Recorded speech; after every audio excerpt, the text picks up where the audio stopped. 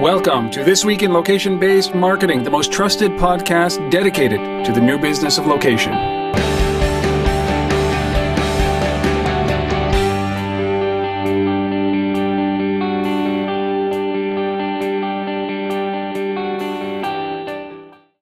It is time for This Week in Location-Based Marketing. This is episode number 156. We're recording this live early in the morning on November 16th, 2013. That's a Saturday morning. And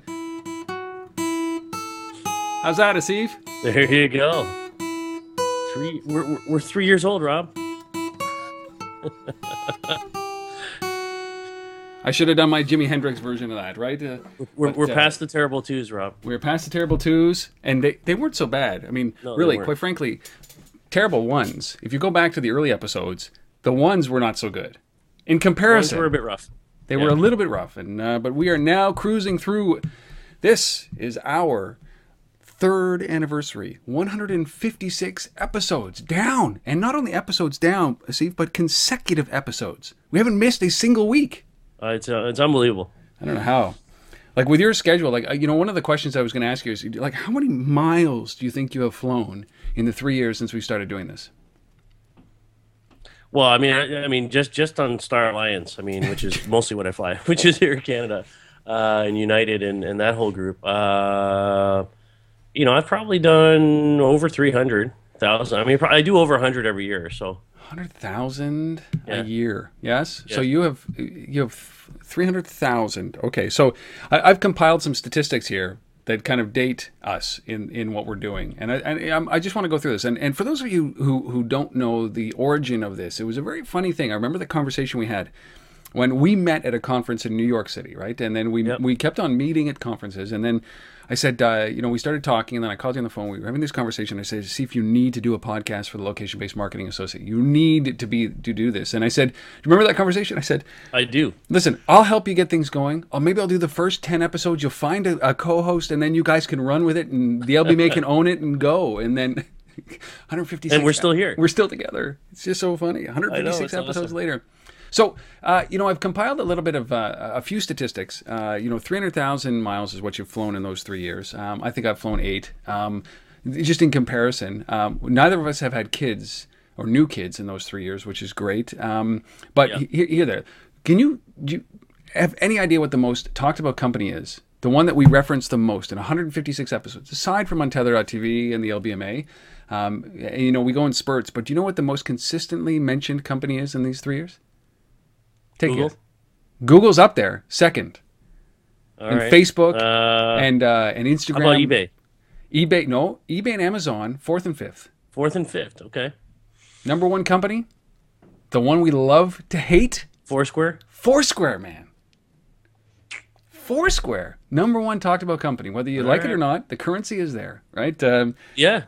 And I almost pulled them out again this week on a story that they were doing with the NFL, but because they're actually starting to make a little bit of money. I know, it's crazy.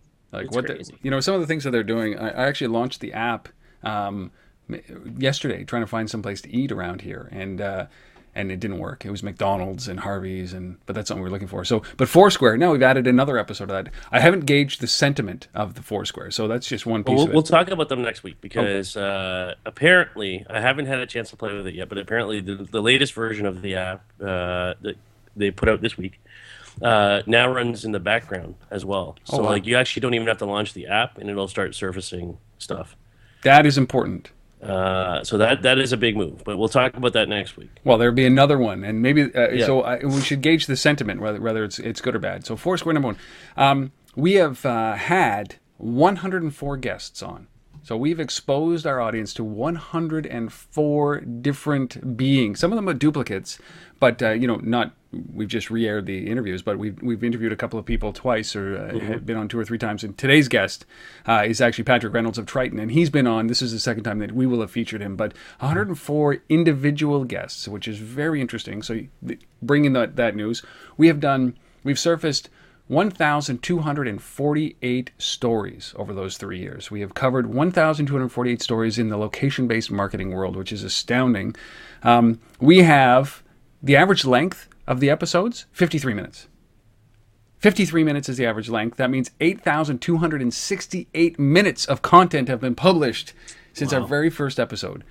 And in those early discussions as well, we always talked about this, is that we were going to limit this to 20-minute episodes. Remember that conversation? I do remember that. Oh, my God.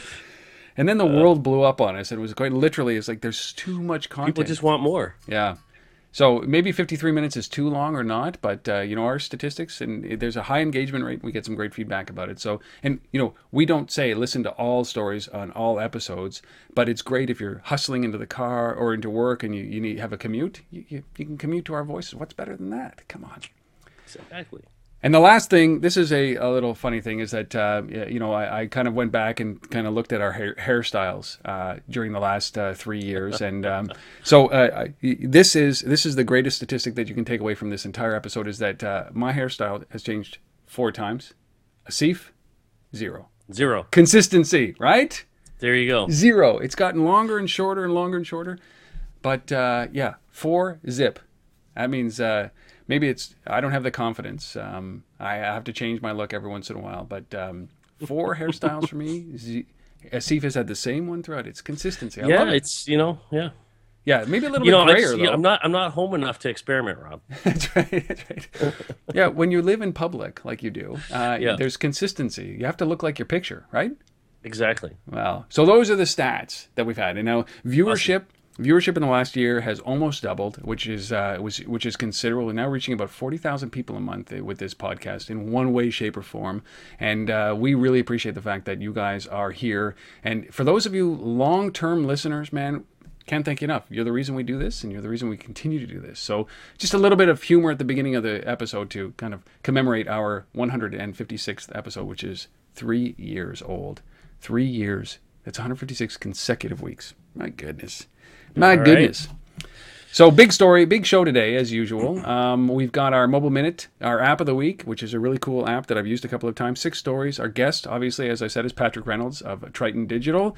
He's going to be talking about the impact that iTunes Radio is going to have on not only digital radio, but advertising dollars, and what next year is looking like when it comes to advertising in this whole digital radio space, which is emerging and very, very, very, very important, I think, when it comes to advertising spend. And, of course, our resource of the week.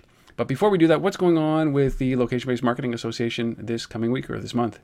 Anything you want to push? Yeah, well, there was some good events this past week in Singapore in particular. The chapter there had a good event. Haven't had a chance to fully debrief with the team yet, but saw some photos and whatnot. Looked like a great crowd out and good Twitter traffic around it. So congrats to the team over there.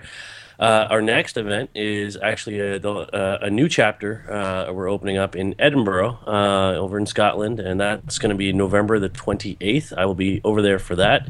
Some of the guys from our London team are coming over for that as well, and we're hoping to get the local brands out, the Tennants, Loggers, and the Royal Bank of Scotland, and some of those folks, and a bunch of startups, obviously, in the local community. What I didn't realize until I started digging into it is Edinburgh's kind of got on the academic side, the university side, there's a lot of mapping and GIS kind of programs, and so a lot of people coming from that aspect of location. So hopefully we can tap into that a little bit too, and some interesting digital agencies and so on that are quite active in that market. So excited about that. So that's November the 28th in the evening. We'll be there. And then this past week, I was in Dallas, I was in Atlanta, I was in New York. Got a chance to go to a social media club event in Dallas as a guest because I happened to be in town. My friend Chris Hirschberger hooked that up. He used to be at Michael's running digital for them, and the speaker at the event was Jay Baer, who's well known in social media circuit. Great speaker. He's phenomenal. I don't know if you know his background, Rob, but he before he started writing all these books and all this, he used to be a political campaign manager. So he comes from that background of running political campaigns and speech writing and all that kind of stuff. So he's just a phenomenal guy and speaker, and he wrote this book which is on the New York Times bestseller list called Utility. I don't know if you can see that there. Mm-hmm. So he was basically giving a presentation on that, and just phenomenal stuff. Like so many great examples, and he blew me away because like I think almost every other example he threw up there in terms of case study was Canadian.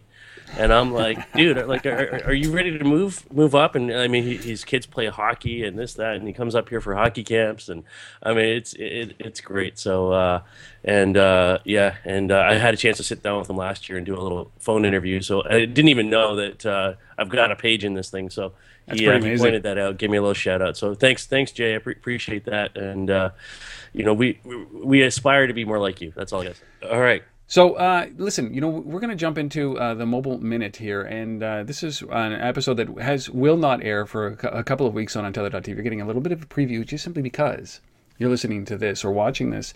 This is Chuck Martin, and we're talking about what is going on in the retail space, location and mobile retail space, and that's all we talk about really about on the show, and driving people to the store. So this is a Mobile Minute that focuses us on the fact that consumers are still heading towards the store.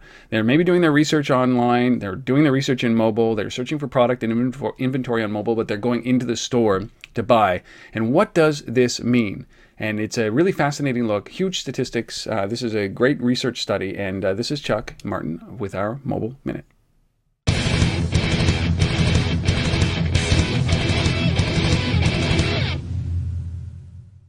Welcome back to another Mobile Minute. So, foot traffic in front of stores is down, but the percentage of people who go in is up, right? Yeah, I just got some really interesting data from a company called Euclid that I've been aware of for some time. But they just analyzed 20 million shopping sessions, and they have these sensors in more than 700 shopping centers, malls, and stores around the U.S. And these sensors can sense basically when a phone is going by, so they can tell essentially if you look at the window display, and then if you go in, where do you go in the store? It's all anonymous, so that there are no privacy issues here. One of the interesting stats they found was what's called bounce rate, that they call. It's the number of shoppers who enter a store but leave within 5 minutes. And they found that has increased to 11%. Then it was 9% last year. So that means that a lot of stores have basically 5 minutes or fewer to essentially cause a transaction. The good news is the overall mean time spent per person in a store is 22 minutes. That's also slightly shorter than last year. So people seem to be more focused. They're getting much more mobile savvy, if you will. So they're researching, they know what they're going, and they know what they're going for. Another new study came out from Social Romantic, found that mobile consumers are more than 4 times as likely to be influenced by targeted ads. It's 22% versus 5%. So the opportunity here is to target these people who are going into stores and not walking by, and providing information that's really useful and relevant. So that provides value for the customer. Yeah, one of the biggest challenges is getting somebody in the store. The second biggest challenge is getting somebody to spend money. So the retailers are capturing the consumer. They're just not capturing their dollars, right? That's right. And we know from other research that the consumer in the store, the majority want to get information from their smartphone or tablet, not from the salesperson. So that's yet another challenge for the merchant. That is our Mobile Minute. You can find those on Untether.tv. You can subscribe to them all, but that is a little bit of a preview of one that won't be available for the rest of the world until, maybe in a couple of weeks. But it's very, very, very relevant to what we're talking about here. And what does this mean to your business when you think about what Chuck just said and the statistics that he just put out there? So thanks, Chuck, for letting us use it. And thank you for watching that. And if you want to subscribe, just go to Untether.tv. All right, on with the show. All right. So our app for this week is an app called Hudway, Hudway. And this is a navigation app, but it's it's all about heads-up display, as the name implies, HUD way. And so you can download this thing. It's free right now, turn-by-turn directions. But basically, it's projecting this onto your windshield, kind of a la Google Glass, if you will. I think it's an interesting thing because it's about hands-free driving. It's about putting that content that you need when you need it in front of you. It's free, and I know you've played with this. I just downloaded it the other day, and haven't had a chance yet actually to use it in the car, which I'll do this weekend. Apparently, it works much better at night or in low visibility situations where you don't have a lot of sun and glare, that it makes it hard. But it seems utility-wise, it seems great. Yes, and this is something that I think that when I read about this when they launched this a couple of weeks ago, it was something that fascinated me because heads-up display is always you can't do it in Google Glass. It's got to be on the screen, and this is maybe an interim step to that, and that's what was appealing to this. And so I tried to use it during the day, and it doesn't really work during the day very well because you need some kind of reflective screen, and the reflective screen is your windshield. So they say this is a really great thing at night or during inclement weather. So if you don't want to keep looking down at your GPS and you're trying to get someplace, this is great because all it does is show you the road ahead, the turns, the directions, and it reflects right off of your dash onto your screen. And with fog or snow or rain or night, it works very, very, very well. And that to me is the beginning of what's coming. So this is an interim step to actually having this built in, and it's free. And it's free. Yeah. And I think that this is something that I think that other mapping companies, I think Google will eventually add this to their Google Maps, and Apple do the same thing. Because if you're used to using Google Maps or Apple Maps, and you want to be able to stay within that confined environment, or you want to be able to use your existing mapping software, so it's a neat interim step to show that this technology can be done with your existing technology with your smartphone. So I like it, and I think you go to hudwayapp.com and you'll be able to see take a look at the video that we've been playing in the background here, and you'll be able to see that and be able to download it for free. hudwayapp.com. There you go. Amazing. Awesome. Good app, man. Yeah. All right. Into the stories. Our first one, SportsBee app. I've always thought this. I was in London, and the Ottawa Senators were playing in I believe it was a playoff game, and this was a couple of years ago, and I thought, where in the hell am I going to see this? I got to watch this game. And there's time difference and all that kind of stuff that happens as a result of being away. And I was frantic. I was sending text messages to people. I said, where can I watch it? Where can I watch it? And somebody finally said, hey, listen, there's a Canadian sports bar that you should go to, and everybody watches hockey. There's all screens and hockey and Canadians everywhere, and it's crazy for hockey.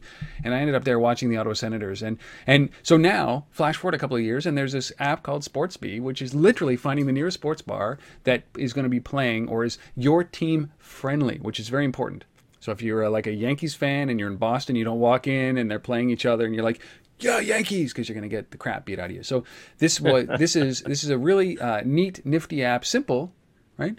I'm a Senators fan and I want to go find a bar that is going to be friendly to me, and boom, you're there. Simple. It is. And first of all, I have to give credit for this one to my friend Lisa Bregman. Sent this over to me on Twitter last week, and she used to run social media at the LA Galaxy, and now she has a kind of a consulting firm, basically doing mobile and location and social stuff for sports in general. So she put this on my radar. So thanks, Lisa, for that. I think this is about simplicity, as you said, and it's great. And I think the data that they've compiled on all these bars. I mean, there's 10,000 sports bars across the U.S. that are logged in this thing, and it has it's not just here's the bar and it's a New York Yankees bar. It's they'll tell you, what TV packages the bar carries, subscribes to. They'll tell you, the number of check-ins, that are happening there in terms of traffic. So you can look at, fan attendance, and is this, is it 3 people that go there to watch the Yankees, or is there 300 people that go there to watch the Yankees? Everybody's a closet Yankees fan. I know that. Yeah. How many TVs do they have? All that kind of stuff is logged in this, as far as the data that they've collected on each of these bars. So I think this is great. And the sort of the laser focus on sports and connections to specific teams. And when you go in and check in and you use this, obviously you're saying, you're a fan of this particular bar or this particular team as well. So you're feeding data into the system, which is cool.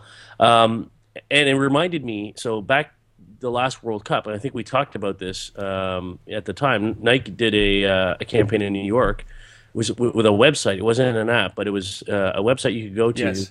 And it had all the sports bars in New York mapped. And then you could drill down on this website, and you can see the flags of different nations, over the bar. So very similar. That was a an Argentinian bar. And this one over here was, the German team or what have you. And so, again, if you were looking to go to a bar and cheer with people that, were cheering for the same team as you knew where to go. And so this is obviously much bigger in its scope, and it's all sports, and it's but I like it. It makes a lot of sense. Yeah, there's nothing worse than being in a place that you shouldn't be, cheering for the wrong team. It just doesn't work. It just doesn't work. Yeah. So you can go to sportsbee.com. That's sports, the way it's normally spelled, with BEE.com. Sportsbee.com. You can download the application, and you will never have that embarrassing moment of cheering when you should be booing. There you go. That's embarrassing. That's embarrassing. All right, our second story. This is a big one, but I love these both. And why don't you take this, Asif? Yeah, so this is, in both cases, we're talking about our friends at Google here in some form or another. And the biggest part of this for me is this project that launched this week called Google Outside. This is in London, 160 locations, 100 bus shelters, and 60 transit stations, subway stations. And basically what they've done is they've taken digital screens, digital billboards, and they're adjusting the content on those screens in real time using Google Now technology. And so, in other words, if it's the example that they give here is that if it's inclement weather outside and it's raining and whatever, you may see an ad show up on that screen for a movie theater, an indoor activity that you could do. It might be weather information that they're showing on there. It might be stuff about local businesses. It might be that there's a Amber Alert going on in your neighborhood. But the idea is real-time contextual content being driven to a screen based on context and proximity and all those things coming together. Not unlike the experimental project that we did a couple years ago at the LBMA with ads on the side of a bus when it was stationary and building real-time aggregate demographic profiles based on check-in data and then serving ads while the bus was still stationary. So that seems more challenging if you ask me, man.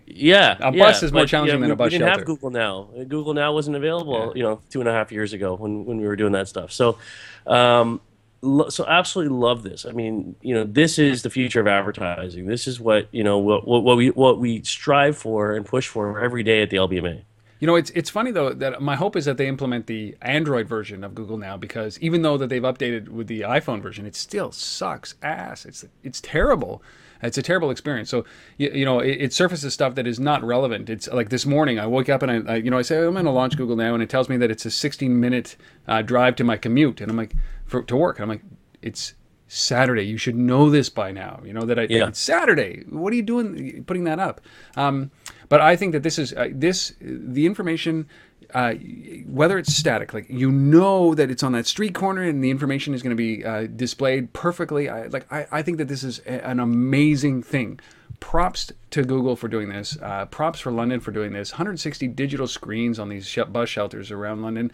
I think that this really is leveraging this content and this technology to its greatest strength. And again, I just hope that it's the Android version of Google Now, not the iOS version of Google Now, or the features you get from the Android version, because iOS is still far behind. I love this story. I love this awesome. story. If I could hug it, I would. Yeah, and what I'll do is I'll reach out to these guys and we'll get them on here to kind of talk about it, because it's so pertinent to the space right now. Well, it's also because it's so important, because we're also going to be, more and more people are now, as the holiday season comes in, more and more people are now looking at saying, how do we bridge this digital, terrestrial divide? How do we get people looking on digital and moving into and quantifying it when they walk in the stores, or when they walk in a tourist attraction or something to that extent? And I think that this is the beginning of this, and context and location and awareness of, not only location, but temperature and precipitation and the transient nature of humans, and putting all that together on these screens. It's a lot of pressure for it. But I think that as Chuck Martin is very famous in saying this. He said, and we all know this, is that there are so many steps to a purchase. There are so many steps to a destination. And each step, you can be distracted by something that comes along because of these devices. So if you can follow somebody, and I don't mean literally like in a bad way, but if you can help move people from their home out into the streets, and these screens can help them move into a place of business, if there's a continuum like that, I think that this is a great test to see if we can do this. So I think the ramifications of this are considerable, and that's why I love it so much. but maybe not as Yeah. much as playing an augmented reality game. No, I think personally I like it more, but yeah. So the Niantic Labs, which is a spin-off from Google as well, and they have this game called Ingress. We've talked about this maybe a year ago when they launched this originally. So this is an AR game. It's about people in the real world battling people in an augmented world, and you're playing against people all over the world. So it's an interesting concept when they launched this, and now they're kind of looking to grow the audience a little bit by bringing this into airports. You have significant dwell time in airports. So this is JFK and LAX in particular. Apparently, 113 million passengers go through those two airports. Huge volume there, and so they're combining the game with digital signage again. So this is JC Decaux that owns the screens in these airports. So 70 screens in here. And basically just bringing that game to more people and getting you off, off your butt, which is the purpose of, why they built Ingress. They said it originally is like, this is about getting people, off the couch and into the real world and by playing, a game in this context, and, that is physical in nature. You have to go to these different places. You have to engage with people. And so they're bringing that to the airport environment. And I think it's interesting. I'm not sure. I mean, personally, as a business traveler, I don't have a lot of time to do this kind of thing, but a lot of people, I think they'll get some significant traction off of this. I think so, and it's funny that these guys need.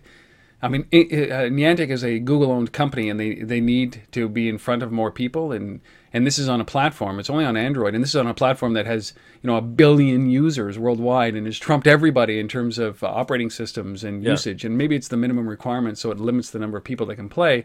But this is decidedly a North American game because of bandwidth constraints or consumption, and it's the fact that you need a more recent device because it's an augmented reality game. But 113 million people, and I don't know where the screens are positioned, but I just hope that what happens here is not, there's no confusion when it comes to this game. I mean, this is a spy game, and this is, worldwide participation, and maybe the airports, I think maybe they're not the best place to do something like this, like, oh my God, there's a bomb! You don't want to hear that in an airport, right? And so... but you talk about traffic. There's a battle going on, and we know this in the airports. We've talked about this many times in the airports. It is probably the single busiest location for this kind of stuff, and the retailers are trying to figure out how to make money and drive people into it. And duty free are trying to drive people into their shops, and maybe this is a way that Google can take this information and then start pushing relevant information, relevant ads, relevant content to the people that are walking through. So. Two great stories. Google, I think they have something here. They have a future, these guys. I just don't know what they do, but they're doing everything. I'll tell you, you just remind me of something at the end of the show. I can't talk about it on this show, unfortunately. Okay. Just for non-disclosure reasons. But remind me, Rob, at the end of this, I got to tell you something else about Google that you'll freak out about. But anyways, making a note, and you see what happens here, guys. You won't know. You won't know. You won't know. You will. You will. It'll show up on an episode somewhere, like maybe like 5 weeks from now. Okay. But anyway, I love the teaser. Like, that's a long teaser. Like, I just said, like, hey, wait till the end of the show. Rob, our next story is we're over to Russia now. We are. This is, I love fitness. Any kind of physical fitness is something that I absolutely get behind. I love applications that do this. I love, companies that use physical fitness in an interesting way. And here we are. You know that you could actually get a subway ticket for free if you can do 30 squats in 20 minutes, or 2 minutes, not 20 minutes. 30 squats in 2 minutes at one. And I'm going to say this. I'm going to butcher it, but at Vista Vachaya. Nice. Maybe that's it. Station. And if it's not, don't go to the one that I just said. Go to the actual one. You can do 30 squats. If you can do 30 squats in 2 minutes, and we're playing a video in the background here, and you can see this. If you're watching, you can see it. If you're listening, well, too bad. You got to watch the video. Where if you do them, you get a subway ticket. You get a token to go into the subway for free. And the whole idea here is that they're trying to promote health, good health, obviously, getting out, doing some physical activity. And they're also pushing the Olympics that are coming to Russia. And this is being run now till December 3rd. So you can go, if you can do 30 squats, try it now, 30 squats in 2 minutes. And the whole system is great because they've laid out the system, they put it on, and they'll actually issue a ticket to the subway. I saw one guy, and there's a few videos out around this thing, and I saw one guy doing the, the sort of the traditional Russian dance thing, as his squat. So I thought that was kind of fun. But yeah, I mean, this is great branding, right? I mean, this is, they're trying to drive the Sochi Olympics, and fitness and getting people, again, moving and doing things makes a lot of sense. And I think Visa is also a sponsor of this thing, helping underwrite some of the cost of this. So, it's just fun, right? And people of all ages. If you watch those videos, you'll see like it's everybody from every walk of life that you can think of in Russia that's at this station doing this.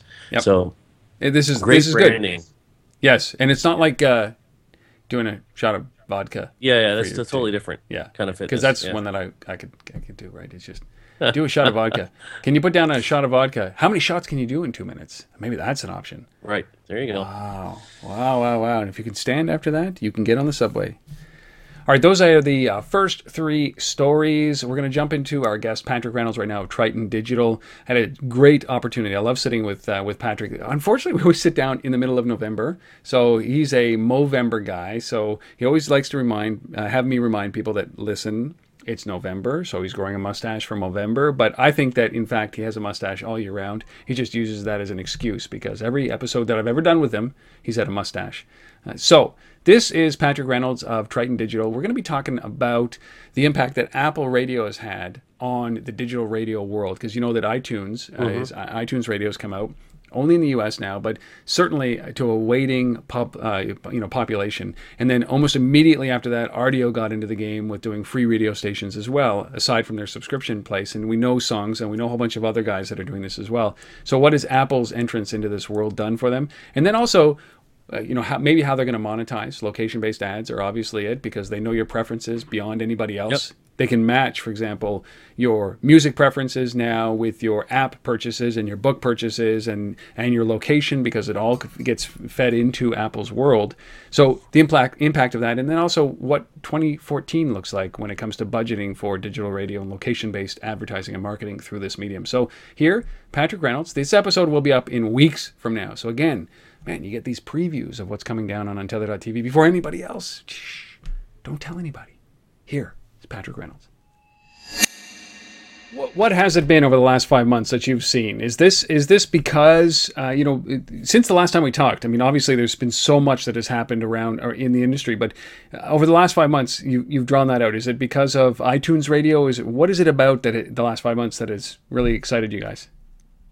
Yeah, well, I think there have been two big events that have really caused a series of cascading events downstream. So the first is, Pandora, after their IPO, their numbers just keep building month upon month, and it's just no longer a fad. It is a phenomena, and it is just not going to go away, and no one in their right mind can look at their audience numbers and feel that there's anything other than a lot of growth ahead of them. So I think that's the one thing. There's a certified star in the space now, and that is Pandora in the U.S., and they're going to move throughout the world, I'm told, in the not-too-distant future. Come to Canada, Pandora.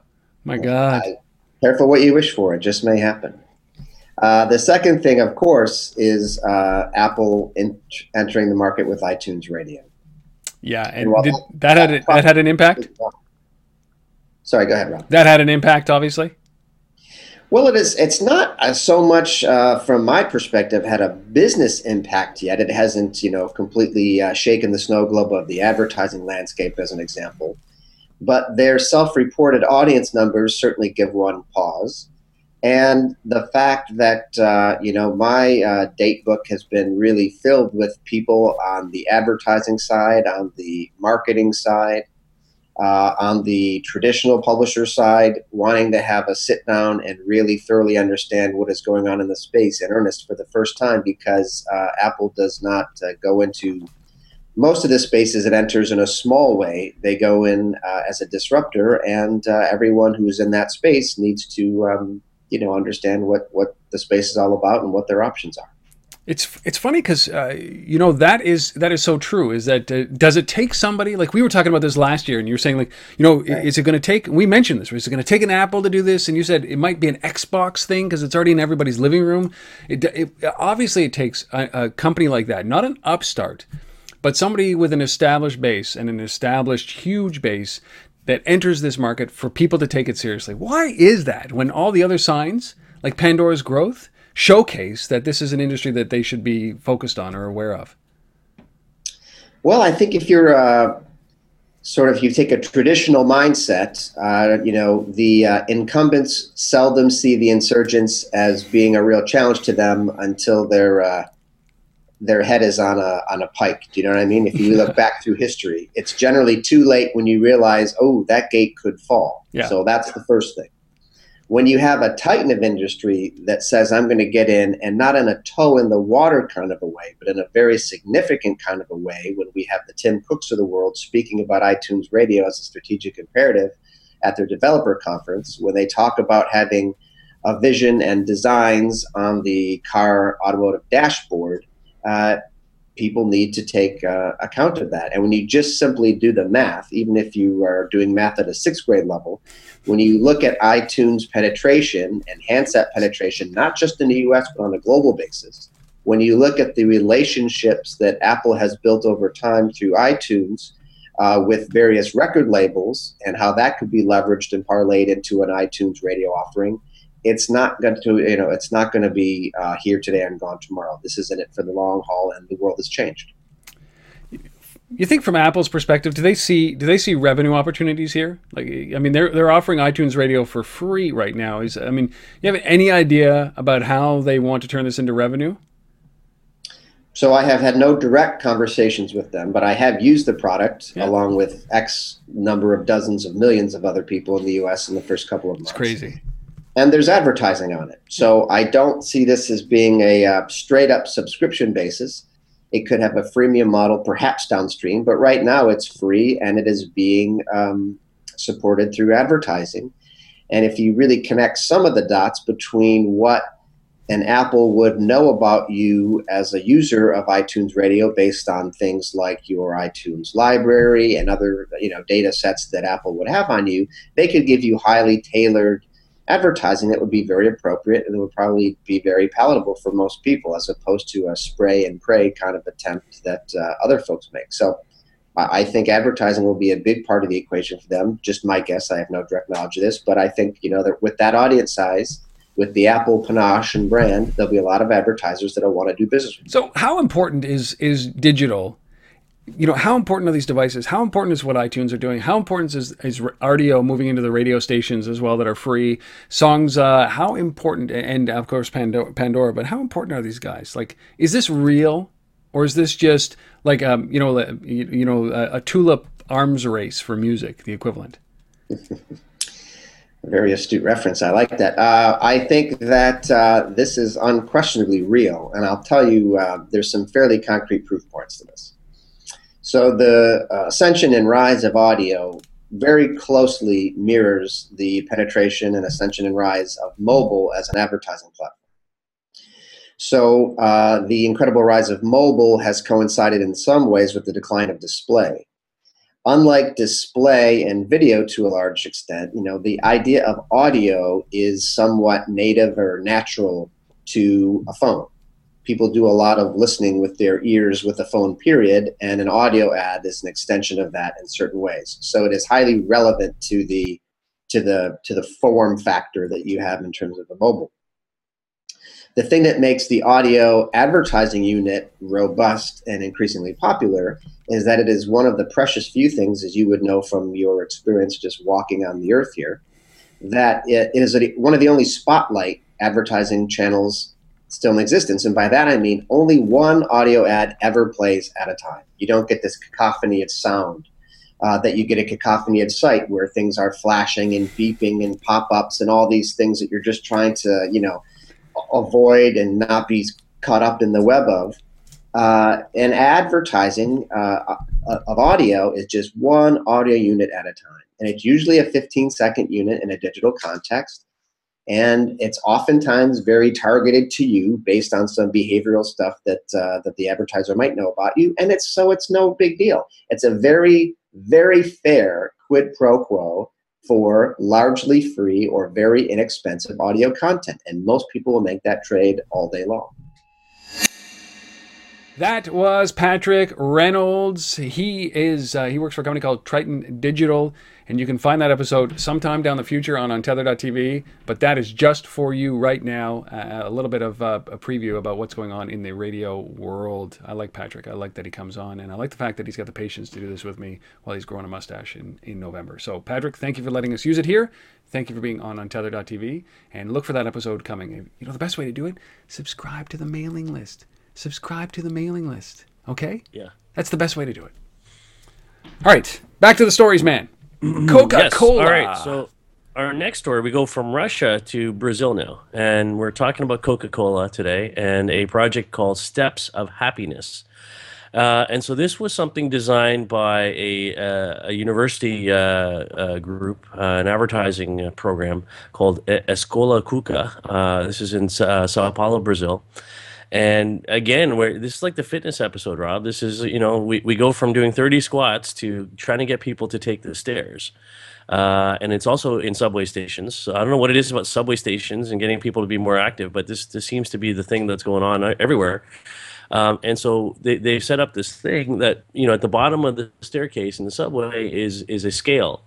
And so you basically weigh yourself, and that's, you see that digitally represented. And then as you progress up the stairs, it's showing your weight declining as you're climbing these stairs. And it's about just drawing attention to, the need for people to get up and be more fit and be more active. So I love these things, and they're so, location centric in that this is about creating an experience in a particular place. From an advertising perspective, the branding that you can get off of these kinds of things is huge. I mean, if you remember, there was a similar project probably 2 years ago now. Volkswagen did a staircase in a subway platform that was a piano. If you remember, and you'd go up and down this thing, and you could play songs by stepping on different steps. And I think the same kind of fun element that is about bringing attention to an issue of obesity and things like that makes a lot of sense. And so I always I love when I see these campaigns. I think they're so relevant in today's society, and kudos to this advertising school for making this happen. Yep, I love it. Again, anything that has to do with physical activity, I'm all for it. I'm the guy that runs up the stairs instead of taking the escalator or the elevator in the airports or the bus stations or subways, just because it's much faster. And anytime you can get the legs moving, get your heart rate going. Sound like a fitness guru, but this is literally what you should be doing. The only challenge is that it's who's going to stand on a mat and display their weight everywhere. It's only fit people that are going to do that. They say, hey, look at that. But I like the initiative and the fact that it is highly localized to that one spot. I really like this initiative. And even if you don't do it, it's going to make you think about doing it, right? You might not stand on the mat, but you're going to be guilted into walking up the stairs instead of taking the escalator. So I like it. Coca-Cola.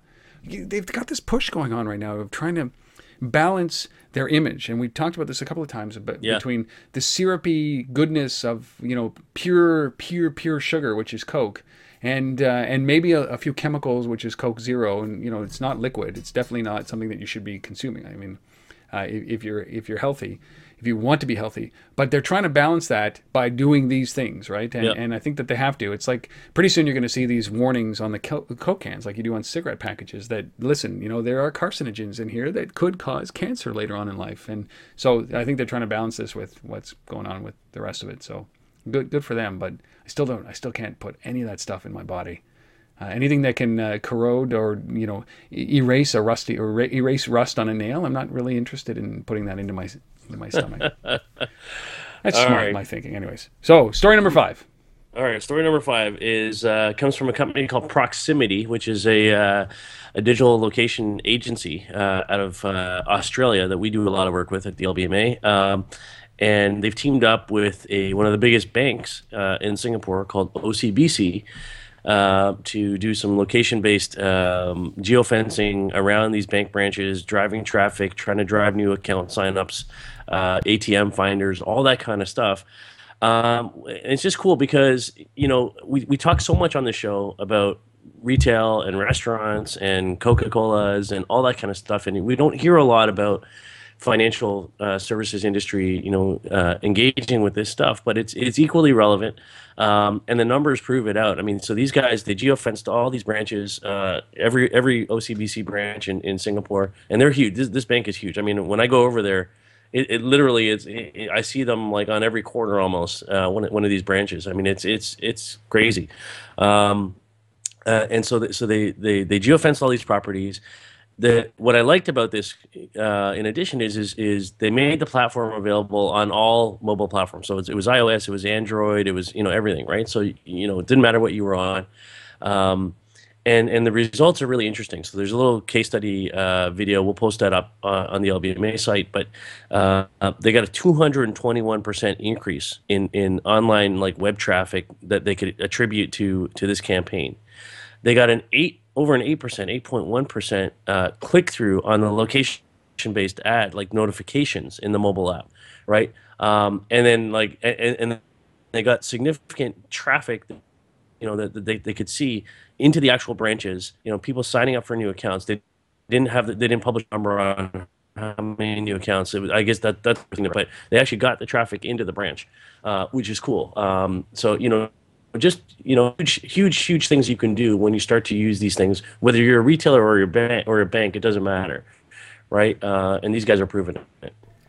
And I think that this is just the beginning for banks, and we've talked about this in a couple of episodes of Mobile Minute with Chuck. Is that, listen, banks are now getting into the retail space. They're going to actually turn their applications into stores, and this is going to be fascinating to see because you use your banking app, you do, and quite literally you use it pretty much every day, at least once a week. You're in there, and now what's the next extension of this? So I really think that we're going to start to see a lot of innovation from banks now. Whether or not they should be a retail chain or sell you goods through their application is a completely different story, but they have to do something now that they've got the audience, and they do have the audience. Yep. I just wonder who the banks are going to exit to. Is Google going to buy all the banks? Google? Facebook? Hey, you've got all the traffic. Because it's like they sit back, both Facebook and Google look around, and they're like, okay, so who's cool now? So all of the young kids are leaving Facebook, so we're just going to go and do a $3 billion offer to Snapchat. Right, and because that's where all the cool kids are hanging out, and that's a whole another interesting story we should talk about at some point. Is I mean, the numbers are starting to come out now on the younger demographic exiting Facebook. Yep. What is that going to mean as they move towards these mobile location services like Snapchat? So yeah, we should leave that for another day. But do a full expose on that. Yeah, it's big. It is very big. It is, because all that's left in Facebook are guys like my age, right? And ladies a little older, and it's maybe Facebook just morphs into the ultimate dating app. Anyway, we can talk about that. Anyhow. But Proximity does location-based notifications and astounding numbers, which is pretty incredible. And sometimes that first date really is best had over a coffee or tea, right, Rob? Yeah, exactly. And that's exactly what we're going to talk about. So while you're sitting there having that first date with somebody that you met on Facebook, and maybe you'll decide to go to the Coffee Bean and Tea Leaf Company, which is a small chain. And you know what? Sometimes you look down and you realize, hey, listen, I need to charge my device. So you've got free Wi-Fi now in these stores. Everywhere is free Wi-Fi, right? Which is to help Regency and help Flow and help keep you inside the store. Now, this little company, the Coffee Bean and Tea Leaf, are actually allowing you to charge your devices. They're setting up these little chargers on every table. Not every one of their franchises are doing this right now, but it's brought to you by Duracell. It's a partnership, and it's built into the table or built onto the table. It's all plugged in, and all you have to do is get a case for your iPhone or your device, and you put it down on it, and it does wireless charging. And this is their new way to keep you there a little bit longer. Is this new? Right? Well, I mean, I think it's it's a bit of a novelty thing. Personally, I'm not sure this is going to keep me there longer. I mean, yes. I mean, does my battery die and do I need a charge? Sure. Am I going to seek out a Coffee Bean and Tea Leaf place to do that? Probably not. But But if I'm already There? committed to this brand, and this is where I go, Yep. then absolutely I'll use it. I think what's for me when I came across this story, it was I think the utility of that is good, right? Charging, everybody needs that. Our phones are dying all the time. Makes sense, and they've got multiple ways to do this. They've got power mats in there from Duracell. They've got these rings built into the tables. And They've hey, got you know what else they've got, Asif? what? They got these outlets. It's a new invention, right? Yeah. You take this thing Yeah, and you plug exactly. it into this thing in the wall, and power comes from it. And then you attach the other end into your phone, and they're everywhere, in every building. Did you know that? I'm just asking. Power I've heard of them. everywhere. Yeah. Sorry. So what really hit me around this is I think it's okay. There's nothing unique about this thing. I think it's okay. I think interesting is if they had built into the app here that they've got around finding these locations and where these charging stations are. Yep. If they built in some sort of loyalty play, Yes. I think if they tie in a loyalty play to this, as in come in here and charge your phone, and for every joule of energy that goes into your phone, you get an ounce of coffee for free or whatever it is. Give this away. This is too good. Right, I think that would be interesting, right? Because then all of a sudden it's you're actually tying it to the brand. You're tying it, Yes. to the experience of, hey, get an ounce of energy here and get an ounce of caffeine. You know what I mean? Like I don't want to be their marketing people, but Asif, stop! You're giving away too much. Stop. So An ounce. Think about an ounce of energy with an ounce of coffee. yeah, God, Asif. And that is exactly like you maybe every time you charge, like if you charge for like a minute or 10 minutes, you get something because Yeah. you're staying there longer, right? For your Exactly. next visit. yeah. So Oh. that for me would make this really good, right? I mean, sure, the fact that I can go in and charge my phone is great. If I'm already committed to this brand, fine. Yeah. You're just making it a little bit better for me. You're improving the fan experience. Right, But right. tie this to some kind of loyalty play. Tie this to something where you can actually draw people in because you're doing something different, right? You're giving them energy and you're giving them caffeine. Like make it work. Energy and energy. So just walk through that for a second, simply because that is an amazing thing. So they have this app, as we've talked about, where you download the application and you can see where there is a coffee bean and tea leaf store that is participating in this. And if that's the only reason, it's not enough to actually drive you to download this application. But I love this loyalty play, boy oh boy. And so Scott Eisenstein, who's the global vice president of external relations at Duracell, says this, and this is kind of like the wrong approach. So Scott, if you're listening to this, and you probably aren't, but if you are listening to this or Scott, get him to listen to this episode, because this line of thinking is not the way you should be thinking. The way that Asif is thinking is the way you should be thinking. This is his quote: "We are all frantic, going through the day trying to find our next charge. And there's nothing worse than watching your phone's battery die." That is the wrong approach, wouldn't you say? Yeah, I mean, sure. I mean, do we need power? Yes, but power is really to your point. There's a thing in the wall called an outlet, and typically we can find one. That's what it's called. Yeah, it's an outlet. Yeah. And there's cases out there, and Duracell makes great products around charging. No question about it. Yep. Right? But tie this into some sort of brand loyalty experience, both for Duracell and for Coffee Bean and Tea Leaf. Make that connection. Don't make this just about power. See, this is why I love doing this these episodes, man, because these ideas, you don't get them anywhere else. Holy cow. You're giving away too much. You're giving away too much. You're giving away too much. Advice. Come on now. I might actually edit that out simply because it's too good. Okay. Never edit that kind of stuff out. Well, that is the Coffee Bean and Tea Leaf, which I have a hard time saying. It doesn't roll off my tongue, but the Coffee Bean and Tea Leaf are bringing power charging stations to your table. And if you're thinking of doing this, Starbucks or anybody else, and all these other companies out there, think about what Asif said: an ounce of power for an ounce of power. or a kilowatt of power, or a watt of power for an ounce of power. Whatever it is, there's your marketing campaign. Just brilliant. Free. Done. Free. Free. All right. All right, those are the 6 stories. Our special guest, Patrick Reynolds from Triton Digital, as well as our app of the week was Hudway, Hudway, our mobile minute with Chuck Martin talking about consumers actually are going to go into stores more often than buying with their devices. And now it's time for our resource of the week. Wow, this is what modern retail looks like, doesn't it, Asif? It is. Great little infographic coming at us from the National Retail Foundation's Federation, sorry, not Foundation, Insight Center. And just some great numbers in here. It's got, it starts off with, retailers that rule Instagram. And it's got, Nike and Topshop and all these guys up there. It's got, showing the progression from 2000 to now in annual e-commerce sales in billions of dollars and how that's been growing like crazy. It's got Pinterest built into this thing and what's being bought on Pinterest. I mean, this crazy stuff. And all kinds of numbers in here on Twitter and which brands are ruling that.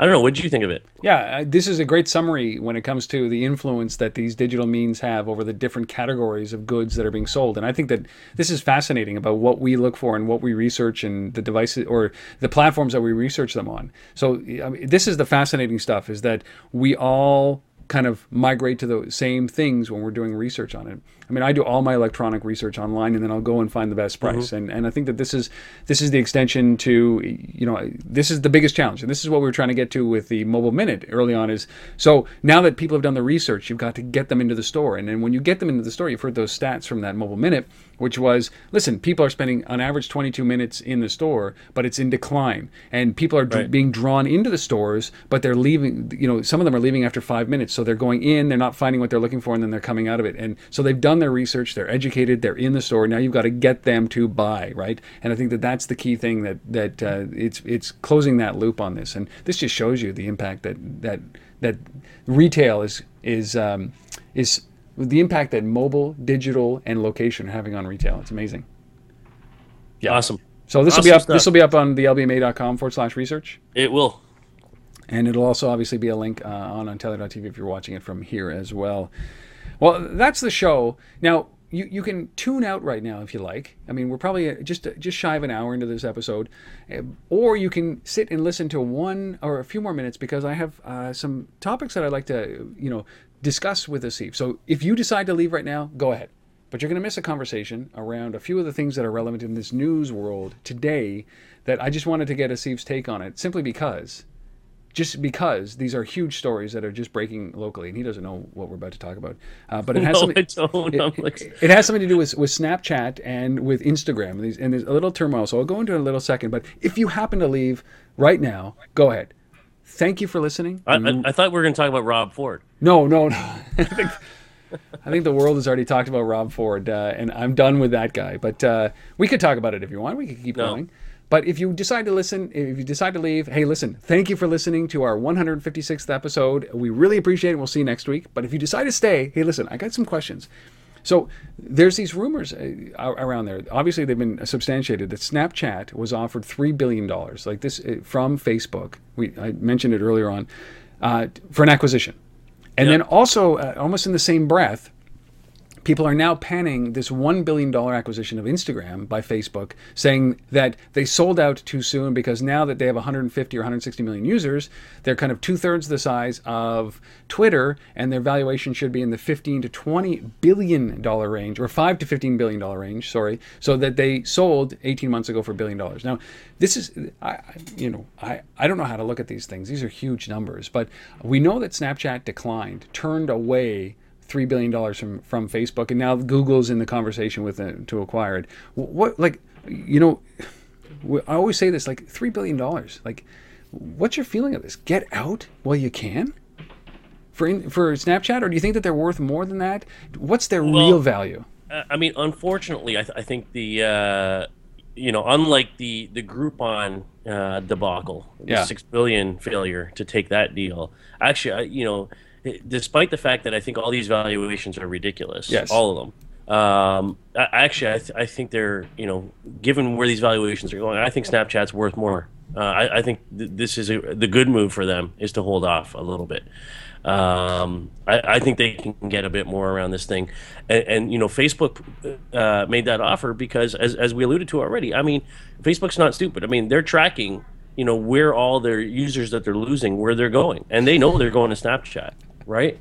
So this is more about just stemming the tide right now, and trying to protect their own their own base, because it's going to Snapchat. It is.